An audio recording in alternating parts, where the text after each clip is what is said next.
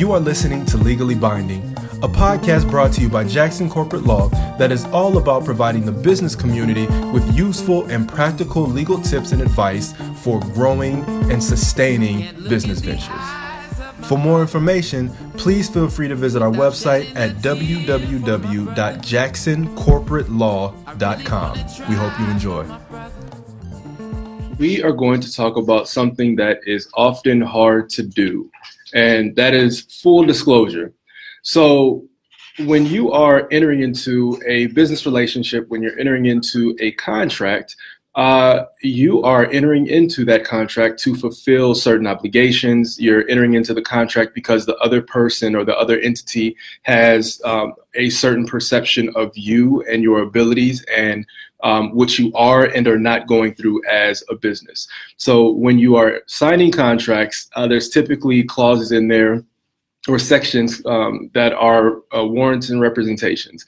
And these are sections where you state that you are of a certain caliber. So you will state that, you know, if you're operating as a business, that you're registered, that you don't know of any material, adverse material things going on with your business. So those sections are all about putting everything out there to make sure that both parties are on the same page.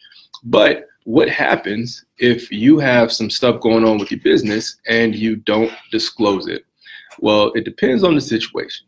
So let's talk about a couple things. So for one, let's say that you are looking to bring on a business partner. You're looking to hire somebody. And in bringing that person on, you understand that that person is leaving a current opportunity to join your team. What happens when that person leaves that opportunity, joins your team, and then finds out that you're in the midst of a pretty significant legal battle that you did not tell this person about that could end up costing that business a lot of money? What do you do? At that point, you didn't give that person a full opportunity to make a clear decision on whether or not they wanted to join the team based on the full facts. Other thing, let's say that you are someone who has been consistently in litigious battles based on the way that you run a company, based on the way that you've handled contractors. Or do you have a duty to disclose that? Yes, you do.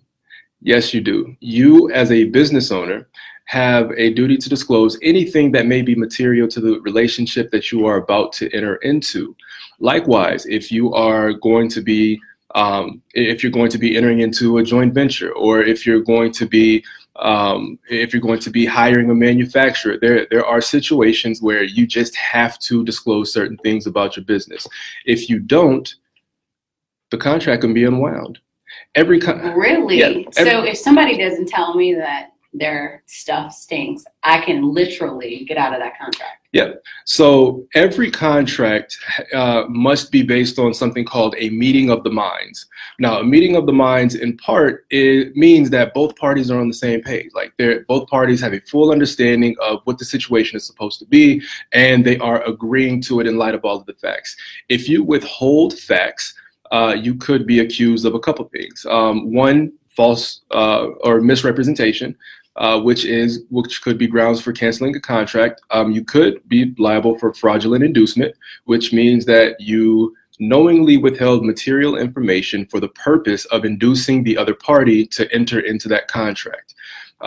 Or you could just be sued for damages based on breaching the representations and warranties that are within that contract, because typically they're broad enough to cover any sort of material situation that you may be going through or that you may have went through.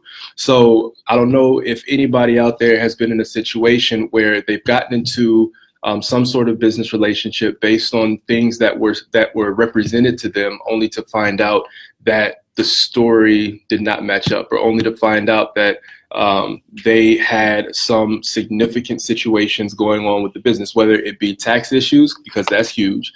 There are a lot of businesses that have tax issues that don't properly disclose those to, for instance, when you're when you're bringing on a business partner, when you're trying to sell your business, there are situations where individuals don't fully disclose that they don't own the trademark. Now, I'm going through a situation right now. I have a client whose trademark has been infringed on for the better part of 10 years. It's actually been longer than that. Knowingly, they've been infringing since 2009, willfully since 2014. Now they work with right. They just don't. First you knew, and then you wanted to really continue. No. First you knew, then we told you to. Then we told you to stop, and you kept going. But they work with a bunch of distributors, and their distributors have had no knowledge that the person that they're working with has knowingly been infringing on my client's trademarks. So what did I do? I sued everybody. I got them all a part of it because that's as the manufacturer sending this product to the distributors, you are essentially inducing them to commit trademark infringement because they're the ones that's putting this product on the market. Right? Even if they don't know that they're infringing on somebody else's trademark, doesn't matter because they are. The person that's willfully doing it is the person importing the product. The people that are still infringing and still are a part of this are the ones that had no idea but entered into a relationship with someone that did not disclose material information. Once again, this has been Legally Binding, brought to you by Jackson Corporate Law. For more information, visit our website, www.jacksoncorporatelaw.com.